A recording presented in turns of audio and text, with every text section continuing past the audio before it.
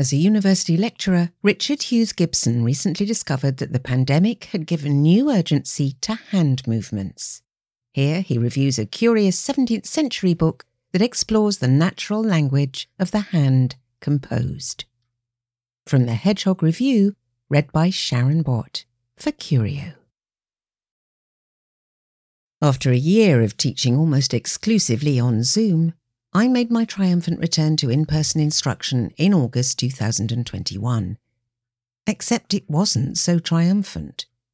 Throughout the previous academic year, I'd assumed that teaching in person, even in masks, was far, far easier than the education by video conferencing that I was exhausting myself to provide.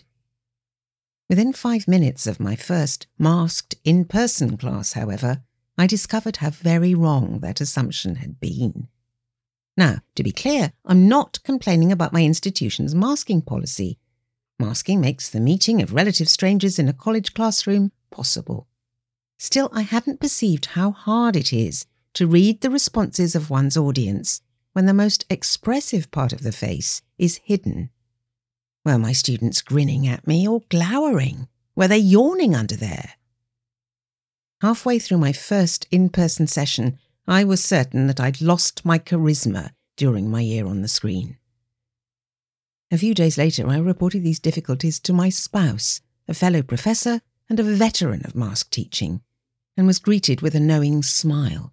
"Yeah," she said, "the rest of the body has to compensate." She pointed me, in particular, to the hands.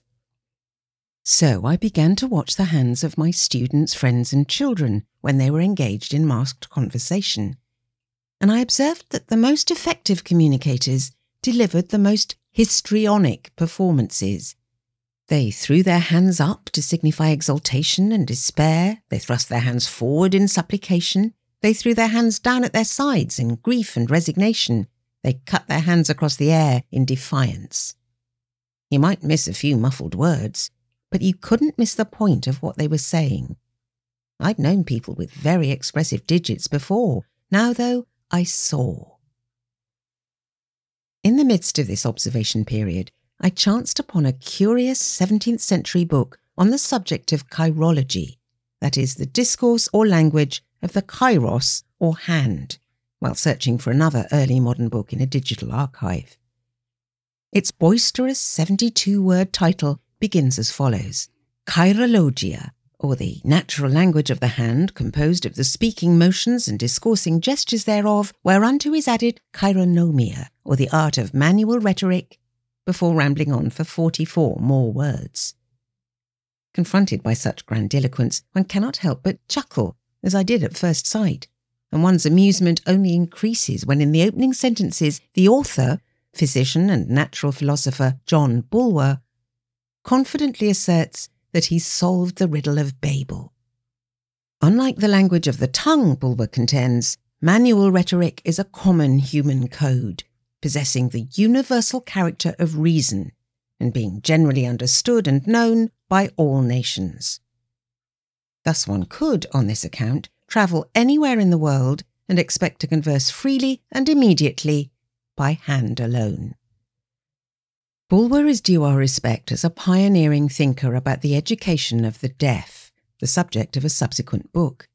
Yet the chirologia has glaring problems, beginning with the unresolved question as to why one would need a book on manual rhetoric in the first place if the language of the hand is already generally understood and known by all nations.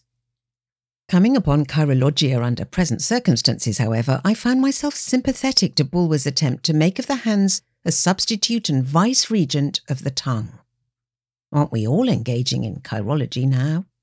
So I found myself reading the book intermittently throughout the semester, delighting in both its oddity and the light it throws upon current efforts to use our hands, among other body parts, to make up for the obscured communications of the mouth.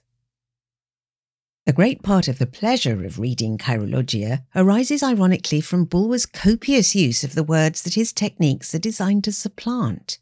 The book catalogues scores of the hand's shapes and motions, each gesture assigned a number, given a Latin title, illustrated in various charts, proven through classical, biblical or medical citations, and defined using lists of verbal synonyms that read like entries in a thesaurus.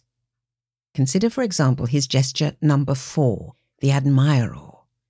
To throw up the hands to heaven is an expression of admiration, amazement, and astonishment, used also by those who flatter and wonderfully praise, and have others in high regard, or extol another's speech or action. Or number 19, the suffrago. To hold up the hand is a natural token of approbation, consent, election, and of giving suffrage. Or number 3, ploro. To wring the hands is a natural expression of excessive grief, used by those who condole, bewail, and lament. Better still is number 7, explodo. To clap the fist often on the left palm is a natural expression used by those who mock, chide, brawl and insult, reproach, rebuke and explode, or drive out with noise, commonly used by the vulgar in their bickerings as being the scold's saunting dialect, and the loud natural rhetoric of those who declaim at Billingsgate, a ward of London known for the vulgar idioms of its fishmongers. Entries also discuss holding out the hands hollow in the manner of a dish to beg, slapping a hand on the thigh in anger or grief, holding an outstretched hand over another in a threatening manner, and shaking hands to show friendship, peaceful love, benevolent salutation, entertainment and bidding welcome, reconciliation, congratulation, giving thanks, valediction, and well-wishing. A separate list of dactylogia chronicles various finger-focus gestures, including number 4, extollo. To hold up both the thumbs is an expression importing a transcendency of praise. As that list suggests, many of Bulwer's motions remain a part of our manual vocabulary. If gestures like holding one's hands up to heaven are not universal exactly, then they're nonetheless enduring. And while Bulwer's manual rhetoric hasn't solved the problem of masked communication, I can report that reading chirologia and studying its charts has made me more sensitive to the gestures of my interlocutors. I can now even name certain manoeuvres that I observe among my students, including the classic sollicite cogito, to rue or scratch the head with a hand, signifying anguish or trouble of mind, or conscientera firmo, to lay the hand open upon our heart, and impotentia prodo, to apply the hand passionately under the head as a sign of anguish, sorrow, grief, impatience and lamentation, used also by those who accuse or justify themselves. Unfortunately, I've also seen dolorem noto, holding the hands upon the loins, sides or hip, expressing some pain in those regions of the body. And as one teaching during a pandemic, I'm grateful that we've long since abandoned certain thinking poses, at least in public, including inventione labori, the finger in the mouth gnawn, that is gnawed, and sucked, a gesture of serious and deep meditation, repentance, envy, anger, and threatened revenge. But my most significant discovery while perusing the chirologia concerns the 6th gesture among the dactylogia, indico. Bulwer defines it as follows: the forefinger put forth, the rest contracted to a fist, i.e. to point, is an expression of command and direction, a gesture of the hand most demonstrative. Pointing is such a basic element of communication that most of us take it for granted. If any gesture has a claim to being a universal expression, this one would be it. Indeed, in a series of highly influential books, the psychologist Michael Tomasello has made such a claim. In The Cultural Origins of Human Cognition, Tomasello asserts that the simple act of pointing to an object for someone else for the sole purpose of sharing attention to it is a uniquely human communicative behaviour. By pointing, and of course looking where others point, humans create what Tomasello has memorably dubbed the joint attentional scene. The paradigmatic such scene features a parent and a 9 to 12-month-old in which the parent holds up or points to an object and the infant becomes aware of not only the object, but the fact of the parent's attention to and intentions toward it. Pointing thus occasions an intersubjective event, which the child learns to reproduce for the purpose of directing the parent's attention. For Tomasello, pointing is not just most demonstrative, but most collaborative. Which brings us back to where we began. While reading Bulwer, I realised I had gone a year of teaching without putting forth my forefinger and contracting the other 4 fingers into a fist. There's no point in pointing on Zoom.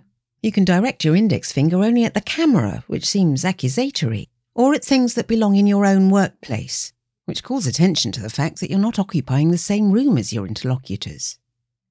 A Zoom call is, at best, an approximation of a joint attentional scene, its participants having to work against the fact that their devices have been designed to allow them to flip easily between multiple information streams.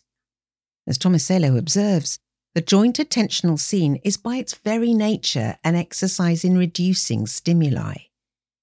The interaction between the people in the scene being promoted by the fact that their attention is directed at a limited number of objects, perhaps only one. Indico is powerful because it narrows the scene. The restrictions of in-person teaching, I'm learning, are its paradoxical strength. While I can't always be certain of what's happening under my students' masks, I can track the movements of their eyes.